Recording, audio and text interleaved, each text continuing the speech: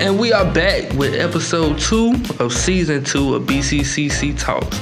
I'm your host, Charlie Moore, and today we have a pretty dear episode to me. This is our Black History Month episode with an academic coach here at the college, Mrs. Susie Jackson. I will jump straight into the interview, but for now, we have our announcements. Interested in transferring to a 4-year university in the fall? Well, this spring 2022, we're having all kinds of transfer visits from ECU, Elizabeth City State, UNCW, and we also have Wesleyan Wednesdays. People from ECU will be here on March 3rd and March 7th. People from Elizabeth City will be here March 15th and April 19th. And people from UNC Wilmington will be here March 1st.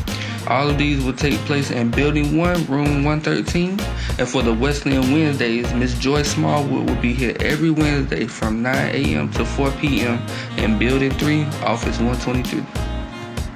So I'm here with Miss Susie Jackson. How you doing today, Miss Jackson? I'm doing well, thank you. Oh, I'm glad you're doing well. This is the Black History Month episode, and I wanted to get your perspective on what Black History Month meant to you with all the history that we have and things like that. What does Black History Month mean to you? Oh my. I'm always very impressed and very pleased that there's Black History Month. Yes. Because I can remember a time when it wasn't important enough. We didn't feel like we were important enough to have a full month Yes, ma'am. Black History, but now we do. Mm-hmm.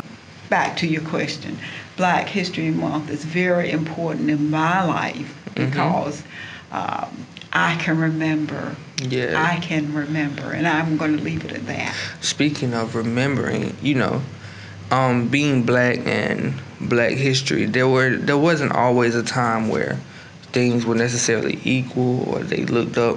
But what was a time where something got accomplished and you were like, wow, like there's hope for people that look like me and people that look like me have a chance out here? What was one of those times? Oh my, you're asking a loaded question there because in my family, I was the very first to get a college, really, 4-year college education degree.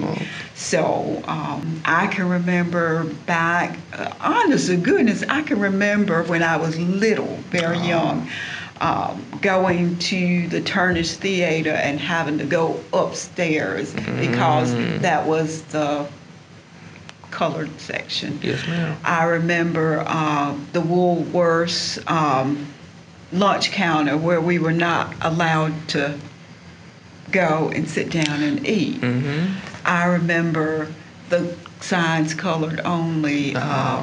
And I remember you were speaking on how you had the colored water fountains and the colors on. And when you see stuff like that, say maybe like in the movies, like maybe the movie Hidden Figures has scenes where they have colored only.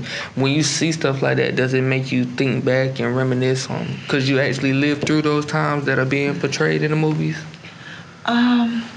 I think back on those times often now because now know that this was not when I was grown. I was very young. Okay. I was young at that time. I'm not that old.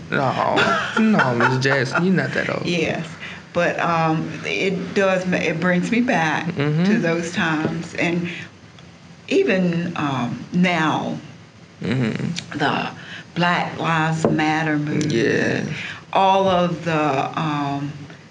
these movements that have occurred. Takes me back to the 1967, 68, 69. That was during the integration of schools in North Carolina, this area in eastern North Carolina. In fact, when I was a junior in high school, was the first year or was I a senior? Was the first year that we were integrated. Then I went to not P.S. Jones, but Washington High School. Washington High.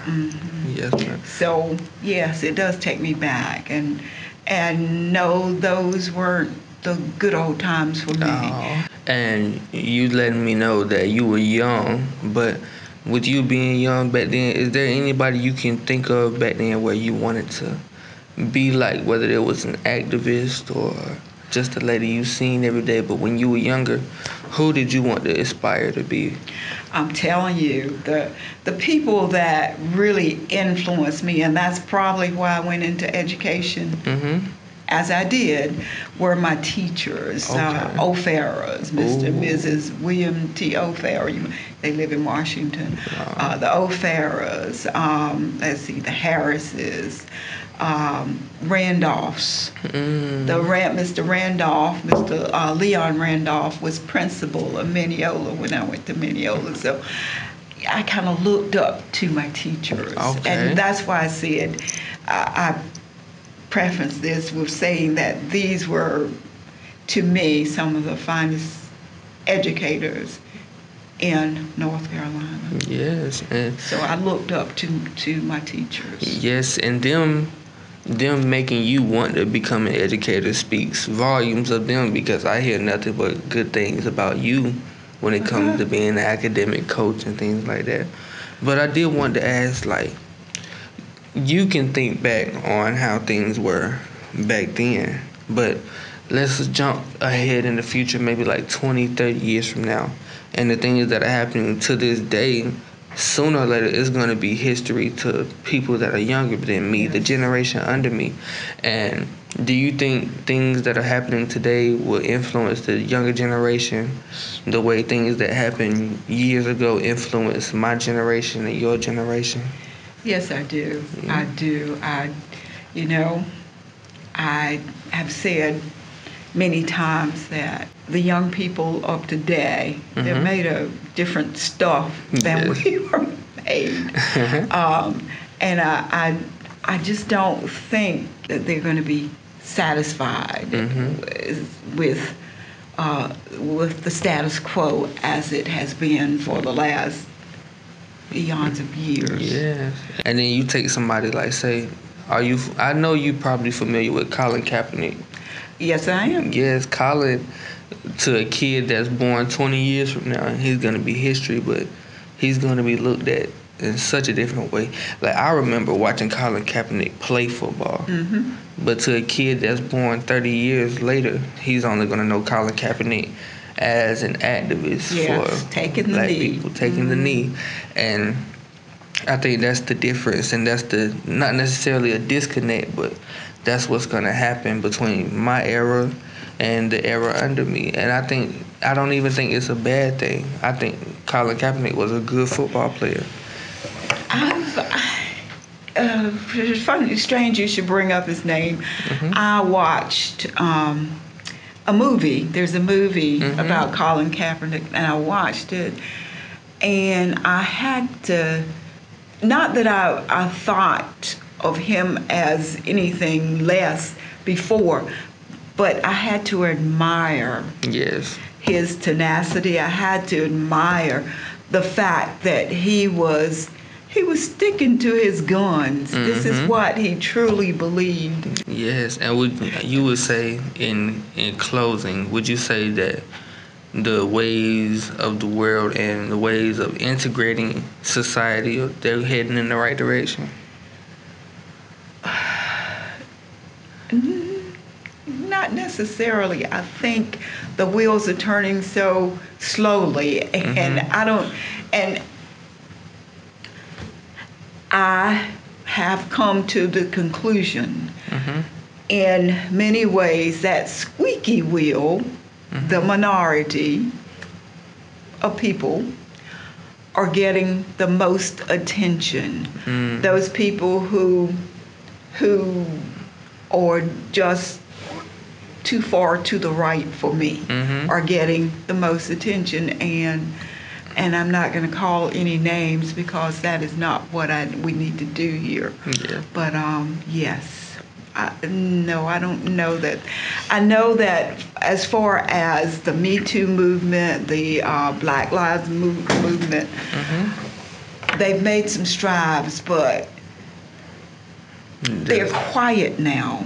And I fear that if they do not keep on making the wheel squeaky, that they're going to fade out. Oh, so it's not necessarily that they're not taking the steps, but it's just they're not moving at a rapid enough pace.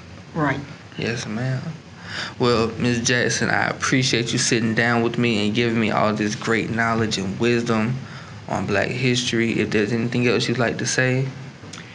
No, I think I've said it all. Oh, yes, ma'am. I appreciate No, I haven't.